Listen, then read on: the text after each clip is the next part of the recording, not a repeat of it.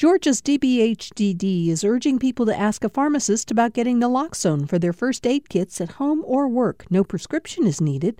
Naloxone can rapidly reverse an opioid overdose and restore breathing. Opioidresponse.info.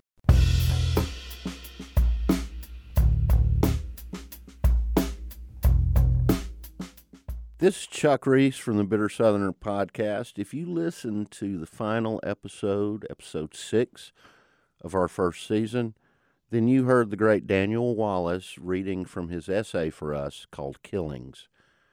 Here is the full version of his reading, the whole story. Enjoy. Well, I killed a chicken. That's my news.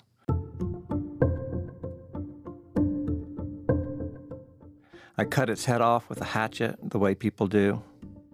This chicken was the first thing I'd ever set out to kill, that I'd planned to kill over the course of many months, and the truth is, it was weird, exciting, and sad.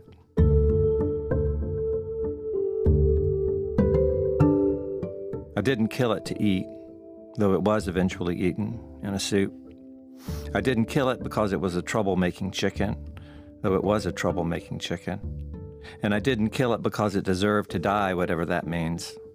I killed it because I'd never killed a chicken before, and I wanted to have that experience on my list of things I'd done, sort of like going to Venice, to be able to say, as I'm saying now, I killed a chicken.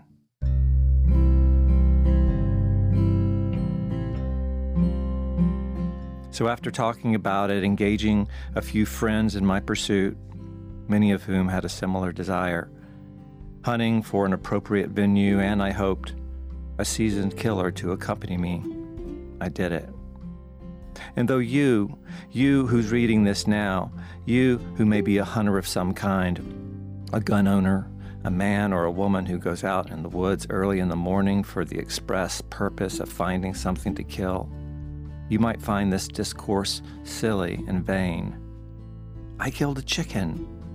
And this news, more than almost anything else I could write, tells you everything you need to know about me. It explains who I am and the kind of life I've lived up until right now.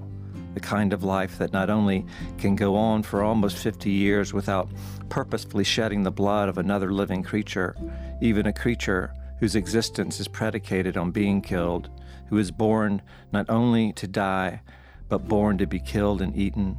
Not only that, but a man who felt there was something exotic in killing it, something magical and foreign that requires the assistance of something like a shaman, a guru, an axe-wielding sage.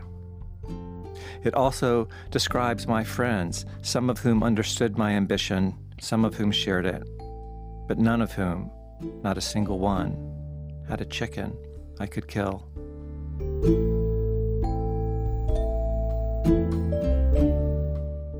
My sister had a turkey she said I could kill, but I could tell, even I who had never killed before, that killing her turkey would be an ordeal. That turkey was huge. It would put up a serious fight. I was scared of her turkey. I didn't tell her I was scared of her turkey. I told her I would kill it if I could find someone who had experience killing turkeys and who could be there with me when I did it. And after a week of not trying even a little to find someone to help me kill the turkey, I told her I hadn't found anybody, so she would have to kill the turkey herself if she wanted it dead, which, in the end, she didn't. I think she was just trying to do whatever she could do to help and was willing to sacrifice her turkey for me. That's love.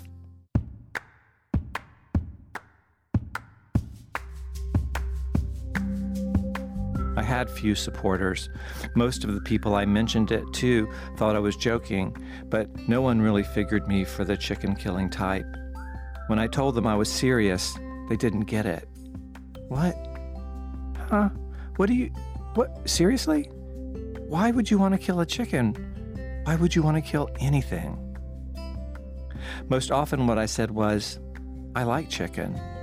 I told them I eat it once or twice a week, which means over the course of my adult life, I've eaten parts of thousands of chickens that were killed by someone else for me to eat, chickens that were once alive, who were then dead, and then, after all the posthumous stuff a chicken has to go through, found its way to my supermarket, my frying pan, my plate, my mouth. So what I said was, I need to be able to kill what I eat. If someone else can do it, why not me? I need to be able to know what it's like to take a life because I've been dining on those lives forever. If I couldn't do it, I shouldn't eat them. And if I did do it, maybe I'd decide it wasn't worth it anymore, worth the killing, just so I could have a nice meal.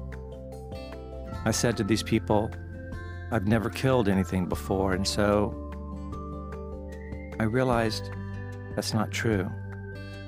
I've been killing things all my life.